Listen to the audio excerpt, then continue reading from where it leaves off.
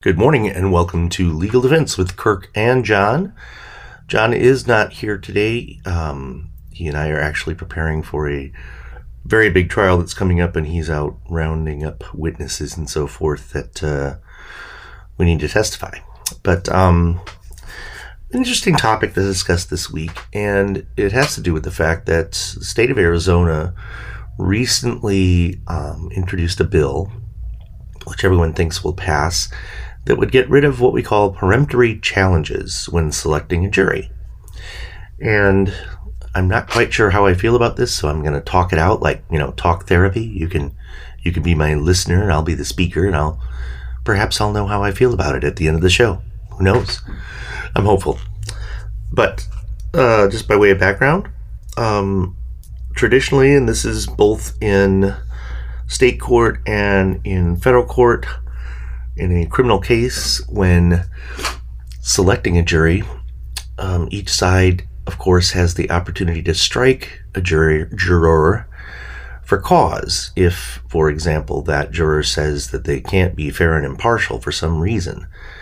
And oftentimes it's because the subject matter of the case is too disturbing, or perhaps the juror, a real good example is they just had surgery the day before or something like that, and they just can't physically get through the process of a trial. Well, those people are removed by the judge when there's an indication that they simply can't be an objective, neutral participant in the process.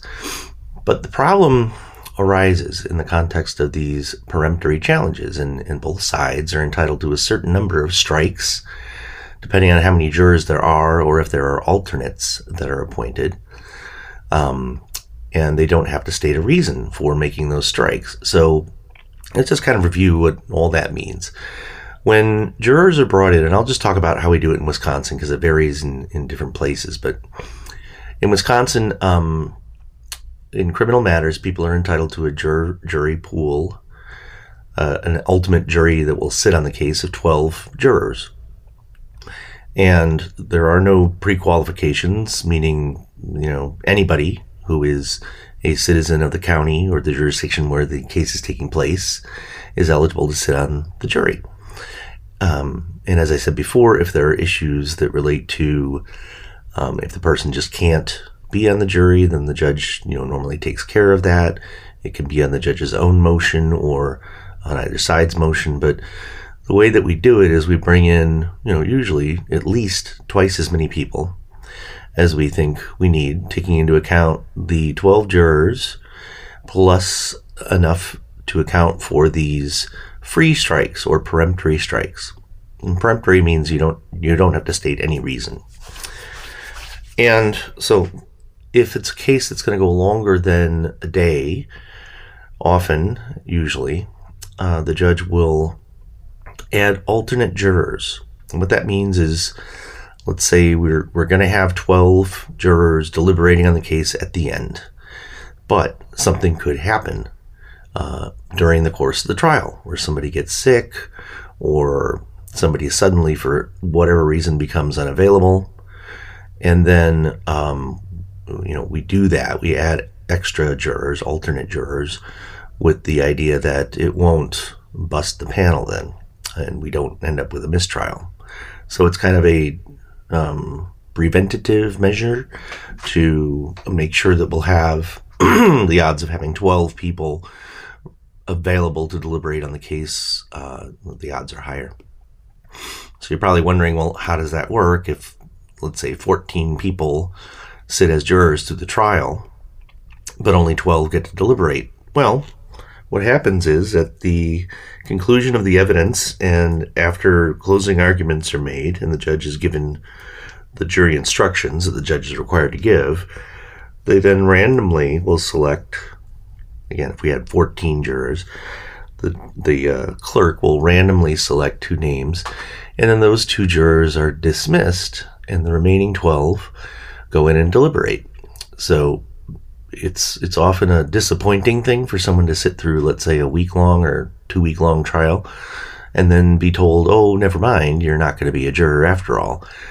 But the ultimate number of jurors is 12. So then those 12 people go deliberate to deliver a verdict.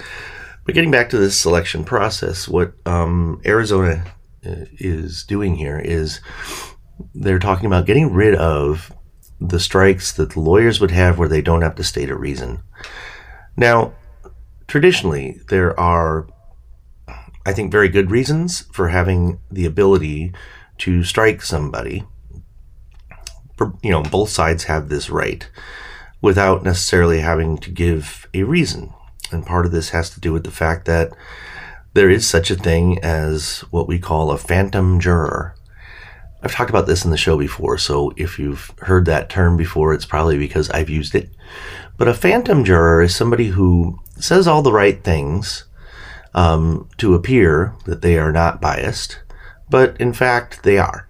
And it's, it's difficult.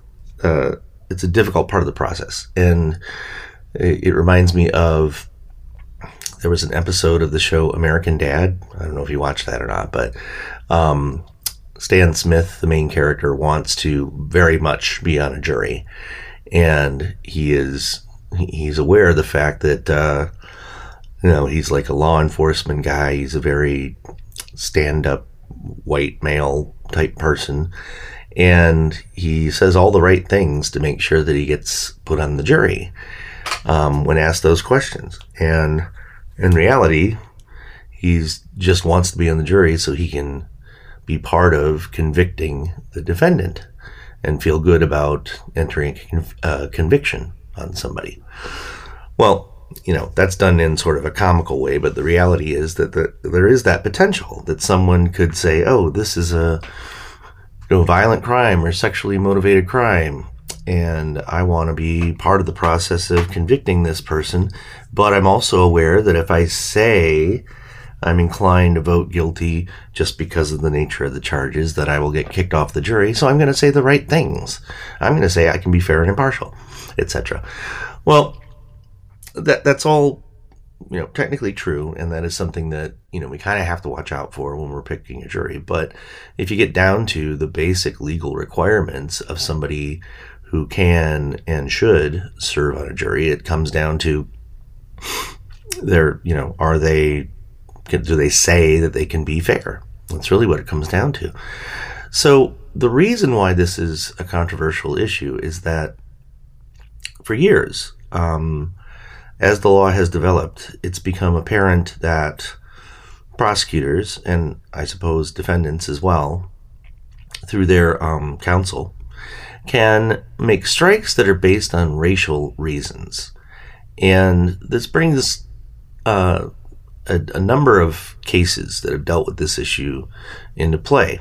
And the main one is a case called Batson versus Kentucky.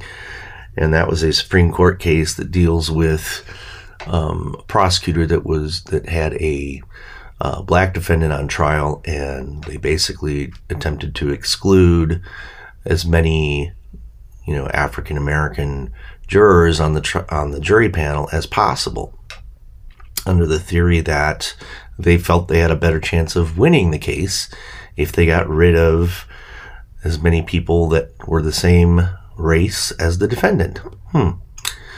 Well, that it may or may not be true that enhances one's odds of winning or losing.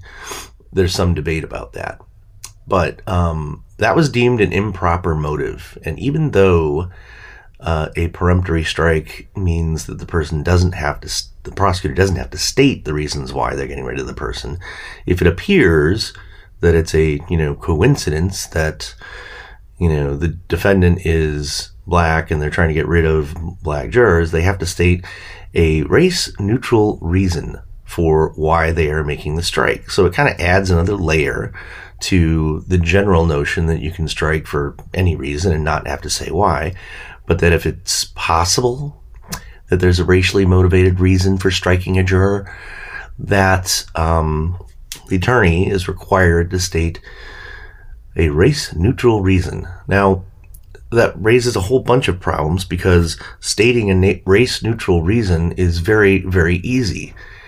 I've heard such things as, that juror didn't seem like he was paying very much attention, or he had a funny look on his face when I asked a question about the crime. Or I did some background research, and this particular juror is single and doesn't have any kids. I'd rather have somebody that has kids.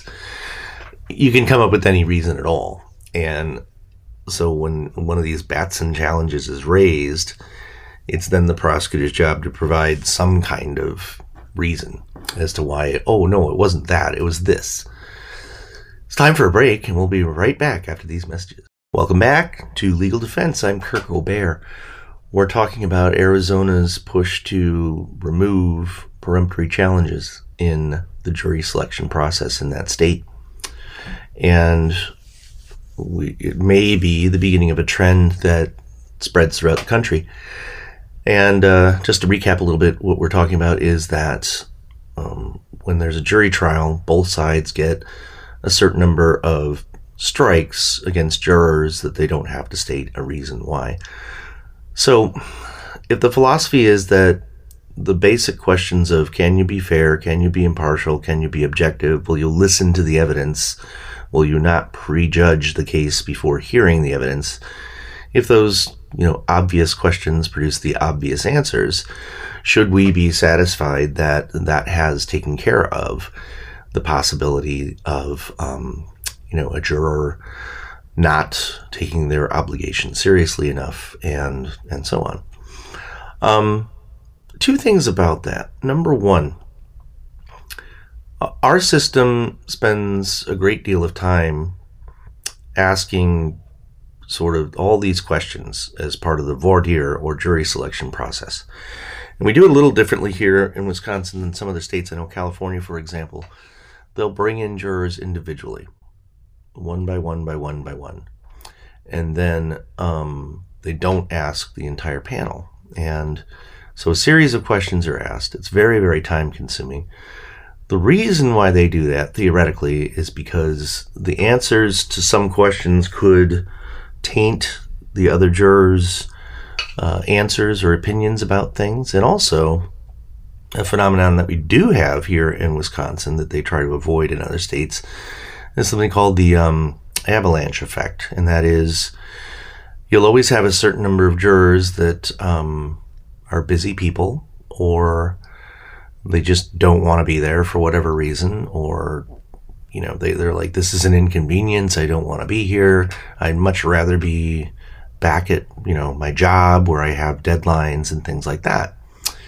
And if one of the jurors gets that idea that if they say, gosh, I really can't pay attention, I'm so distracted by my work, and I have to focus on that's just critical right now, other jurors could get the idea that if they say something along those lines, they can get out of jury duty. So it becomes like an avalanche. And if one person raises their hand and says, yeah, I've got my taxes are due and I've got to meet with my accountant tomorrow, it's very important, you'll have others that'll say, oh yeah, I've got a reason too.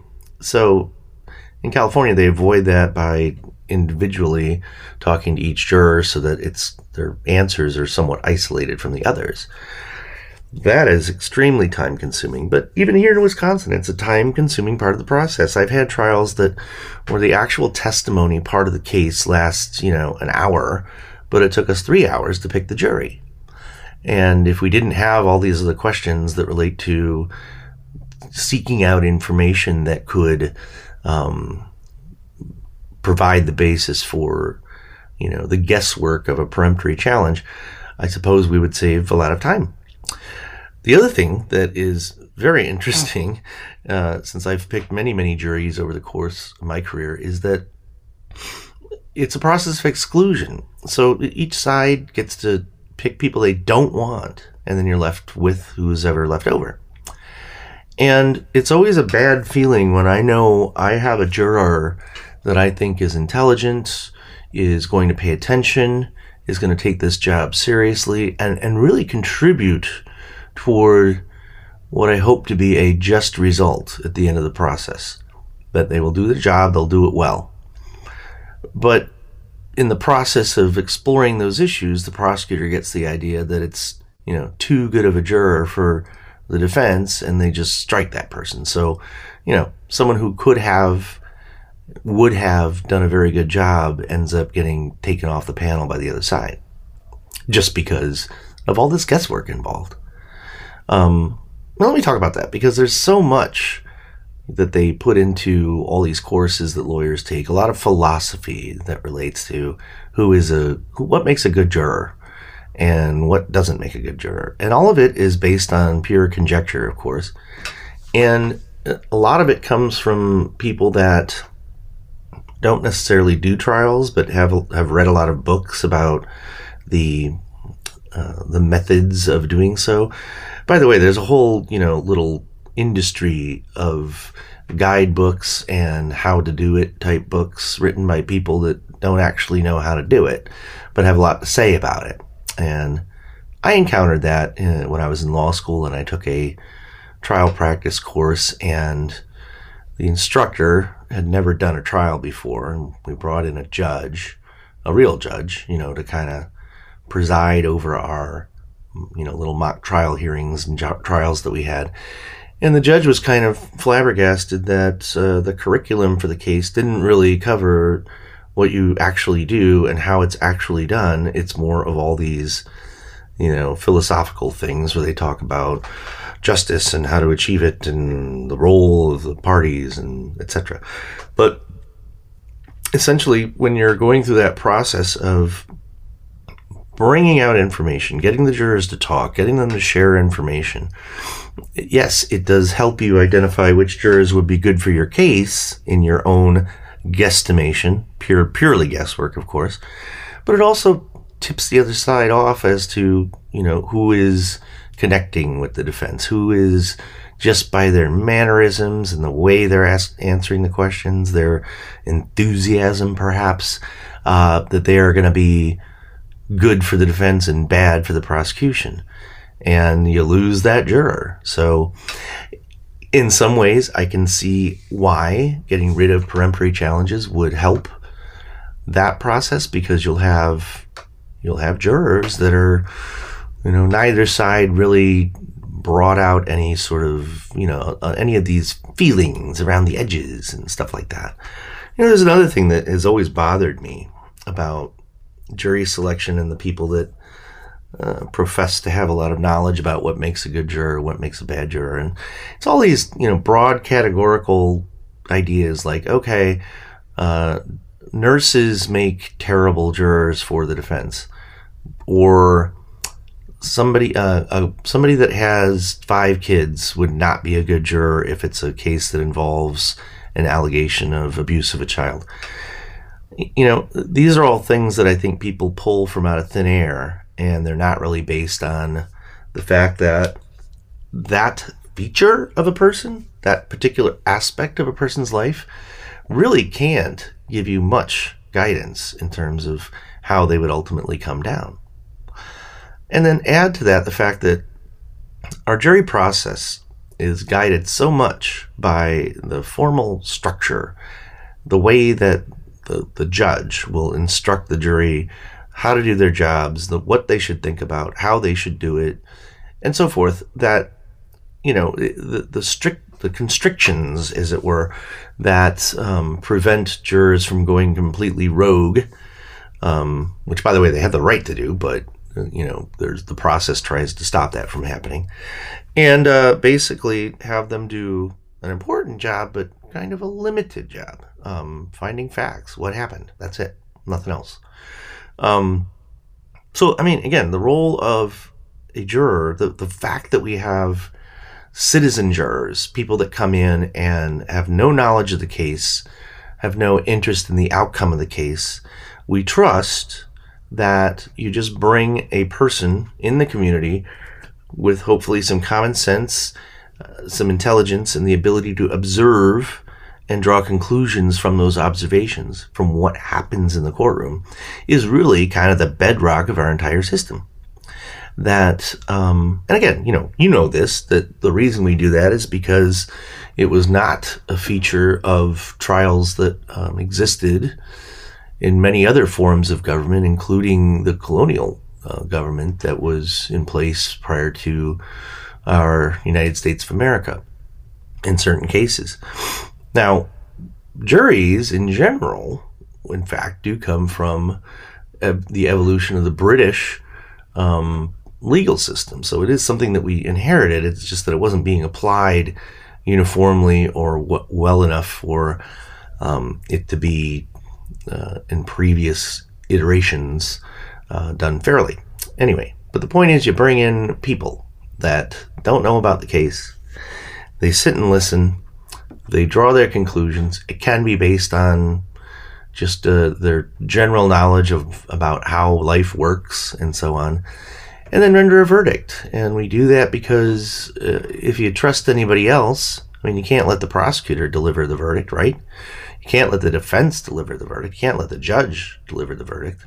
It's got to be this process where you bring in people that are completely disinterested. They all have blank slates, so to speak, when they come in and listen and decide things.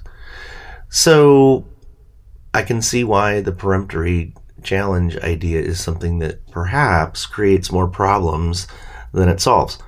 Anyway, time for another break. We'll be right back. Today is September 11th, and this is the 20th year. I was going to say anniversary, but that doesn't seem right. 20th year since the events of 9/11 in New York City, Washington, D.C., Pennsylvania.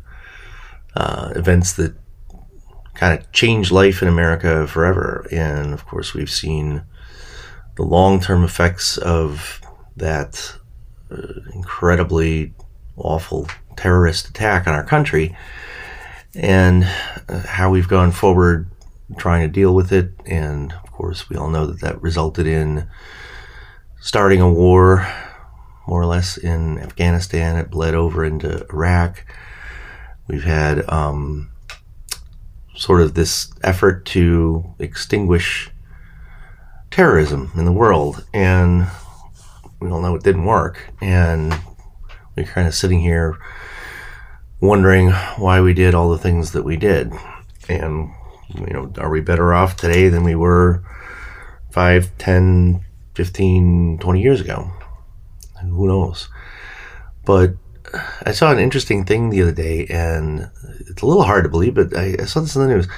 Roughly a third of the population of the United States was not alive 20 years ago for 9/11. And that seems like a significant proportion of the population. But I guess if that's true, we've got 33 some odd percent of our country that didn't experience it the way that the rest of us did, or add to that people that were so young that they didn't really comprehend the magnitude of what was going on. And it's interesting for younger people that have just had that event as something that happened in their consciousness, just growing up knowing that something that terrible had happened.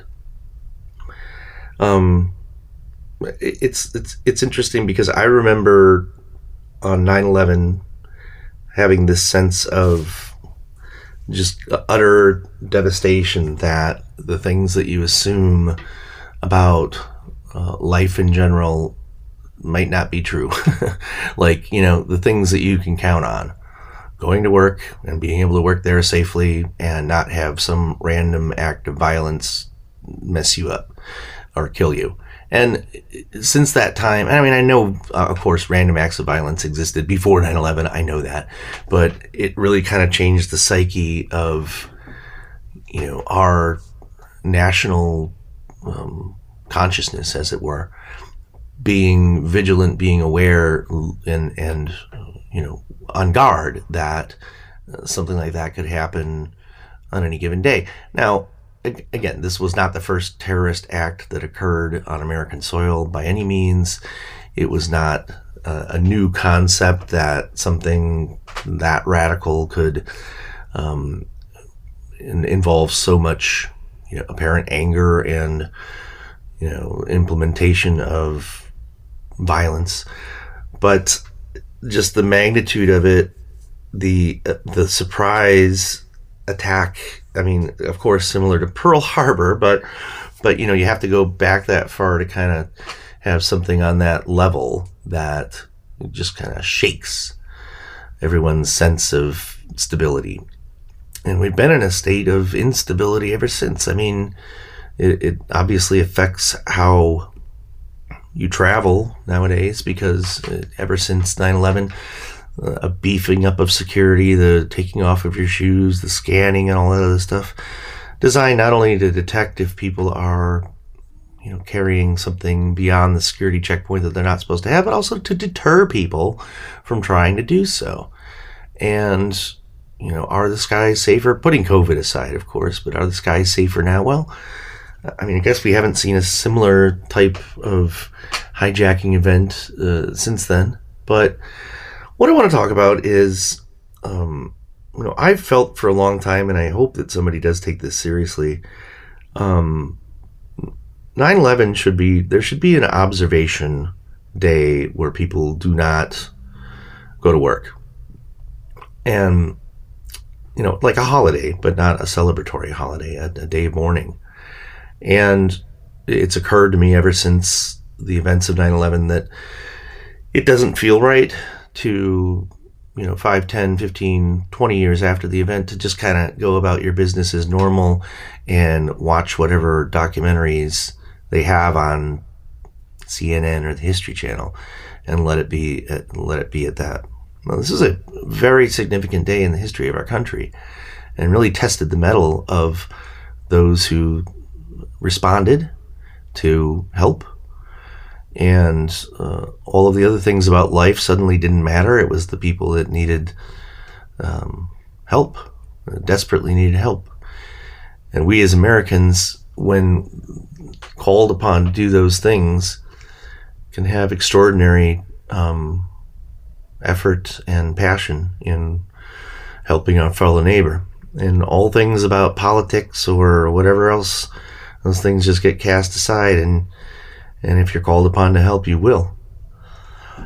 But I fear that as time goes on, and if you look at the 1/3 of our population that wasn't even alive when it happened, I just fear that the significance of this date in our history may eventually come to have less meaning. And I just recall being frozen in time on that particular day. I mean, I remember every minute of that day like it was yesterday. And I think the entire world was just completely shocked, in a state of disbelief, and it kind of just suspended everything while the horror of what was being witnessed on television became this reality. And I think that's something that, in honor of the people the innocent victims that died as a result of that, I just think it required something more than, hey, guess what, 20 years ago, 9/11, And by the way, if you've never been to the 9/11 museum, it is an absolute must-see. And you have to go there when it opens, because you're going to be there all day till it closes. I mean, it is just transfixing. You go through some of the most meaningful and shocking displays are the personal effects of people that died, that were found in the rubble. And you see things like cell phones and grocery lists, receipts from restaurants, wallets, shoes, hats, stuff like that. And it's just something that really causes you to contemplate the sheer magnitude of it. But if you haven't done that, I'd highly recommend it. It's something that is a very sad but also significant experience that we go through. On the legal front, there are several things that we inherited from 9/11 that are not necessarily good. And what I mean by that is that the role of law enforcement under the guise of preventing terrorism is something that initially, and then with more momentum over the years, came to mean that all of us have fewer civil rights than we had before 9/11. And that's just an absolute truth. That sounds rather like an exaggeration to say, but it isn't. And if you recall, there were a number of laws that were passed that expanded law enforcement authority to do things that were previously deemed invasion of people's rights and their privacy interests and so on. And one of the reasons why police today, now 20 years later, have such expansive authority to do searches, to surveil people, to do wiretaps, a lot of things like that, is a direct result of the loosening of those same laws in the name of defeating terrorism. And so, doing away with some of the more strict requirements before obtaining a wiretap, doing away with some of the more strict considerations before obtaining a search warrant. And all this was a perception on the part of, at the time, the president and the legislature fell right in step, that one of the ways that we can defeat terrorism is to not have our individual rights as citizens as robust as they had been. Of course, it wasn't worded that way. It was all in the interest of rooting out and finding those terrorists that are probably amongst us, that kind of thing. So I'll talk a little bit more about how the long-term effects of that philosophy and where we stand today when we come back right after these messages.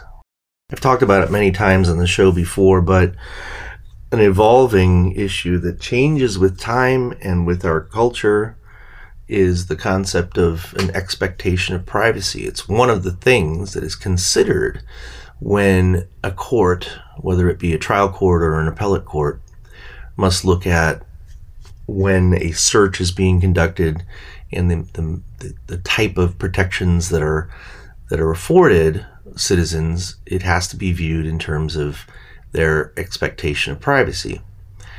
That all kind of comes from the general notion under the Fourth Amendment that one has the right to be free from unreasonable searches and seizures that are not supported by probable cause, and there shall be no general warrants, all that language. And what it means is that, the sanctity of one's home, and by extension of one's person, the things that you do in your own private quarters with your family or by yourself are nobody's business. And that the government shouldn't have a role in monitoring everything you do. We call that, totalitarianism, and it's not something that we want. But after 9/11, we took some significant steps closer to that type of mentality. And I remember feeling the same way, that, hey, whatever it takes, we got to go after the people that are behind this terrible thing that happened. And let's do it. Let's be creative. Let's find them. How did this all happen? So there was this sort of philosophy that because our laws were not robust enough, and because the way that our general structure of society, the freedoms that we purport to protect amongst citizens and people that are present in our country even, those are the things that led to the terrorists being able to carry out this attack. That we didn't have martial law. If we had martial law or something like it, it never would have happened, is the idea. Okay? So this is why we saw a series of laws. The main one that, of course, you've heard of is the Patriot Act.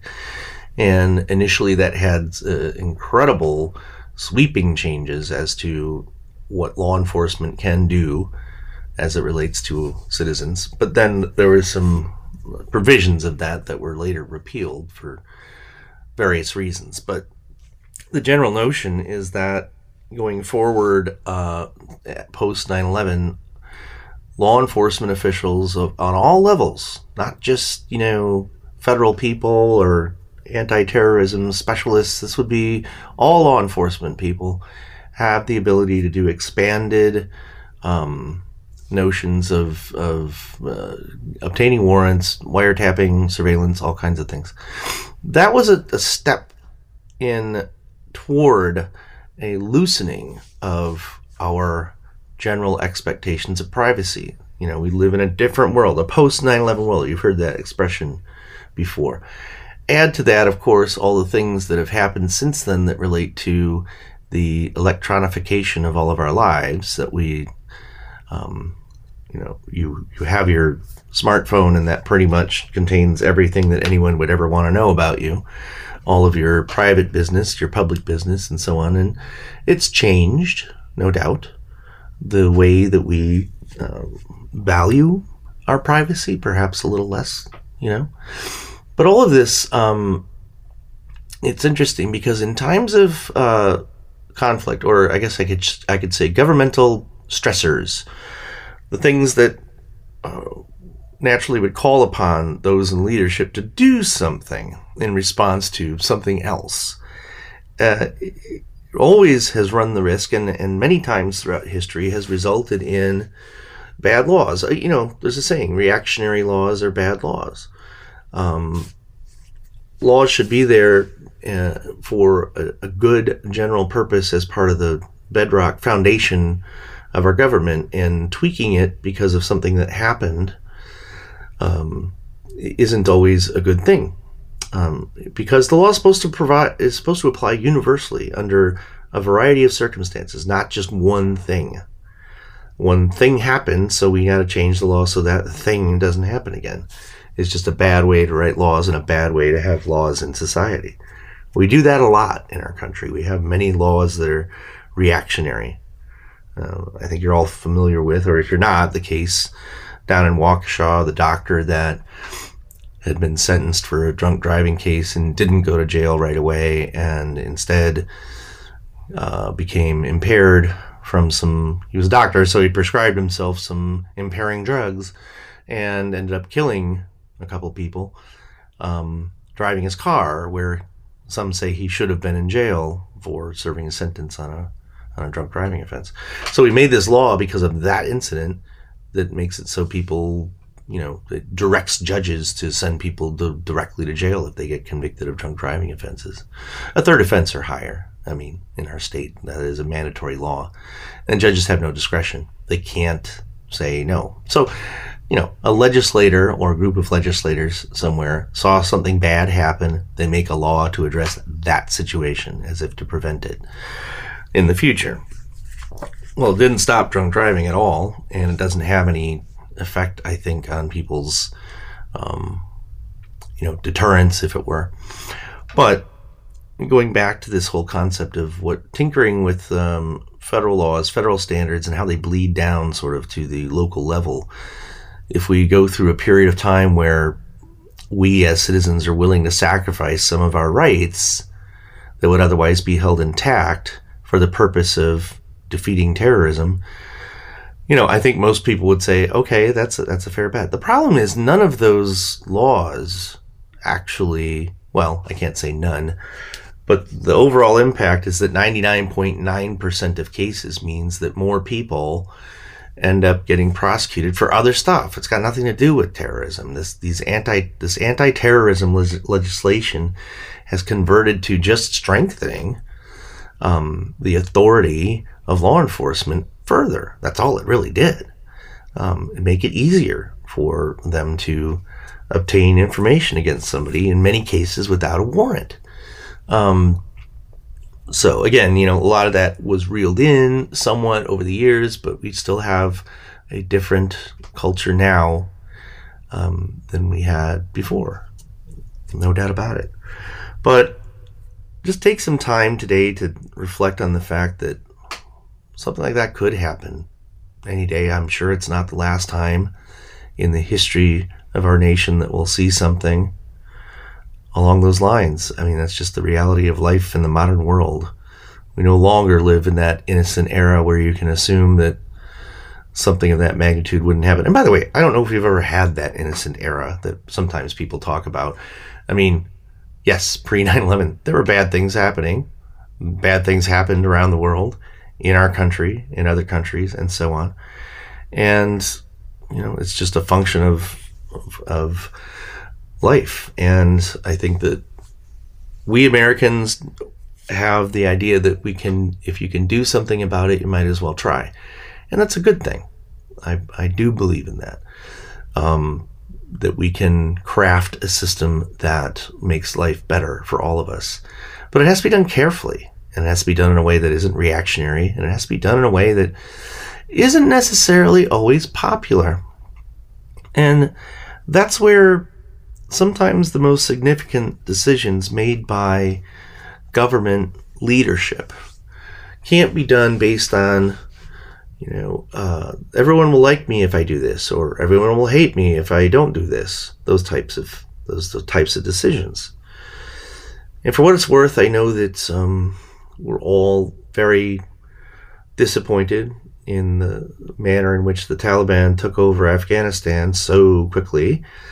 And perhaps there are some lessons to be learned from that. But don't forget that the ultimate point here is that the President took responsibility for taking action on something that pretty much all prior presidents, not all, but most, going back for the past 20 years, had the same desire to accomplish, but either the timing wasn't right or there was a fear of what happened actually happening, or an anticipation of what happened actually happening. And I think the reality is, if you basically withdraw from a situation, it's going to either go back to the way it was before you were there, or you just have to accept the fact that if a mission can't be conducted in perpetuity forever and ever and ever with questionable benefits, it's the same thing as Vietnam. At a certain point, we just had to withdraw. Naturally, right after that happened, Vietnam became a 100% communist country very quickly after that withdrawal. And, we saw the same thing happen here. But it had to end at some point, and we all know that. So on this day, do some reflection, think about what it means to be alive here in America, and remember those that lost their lives for our country. Have a great weekend.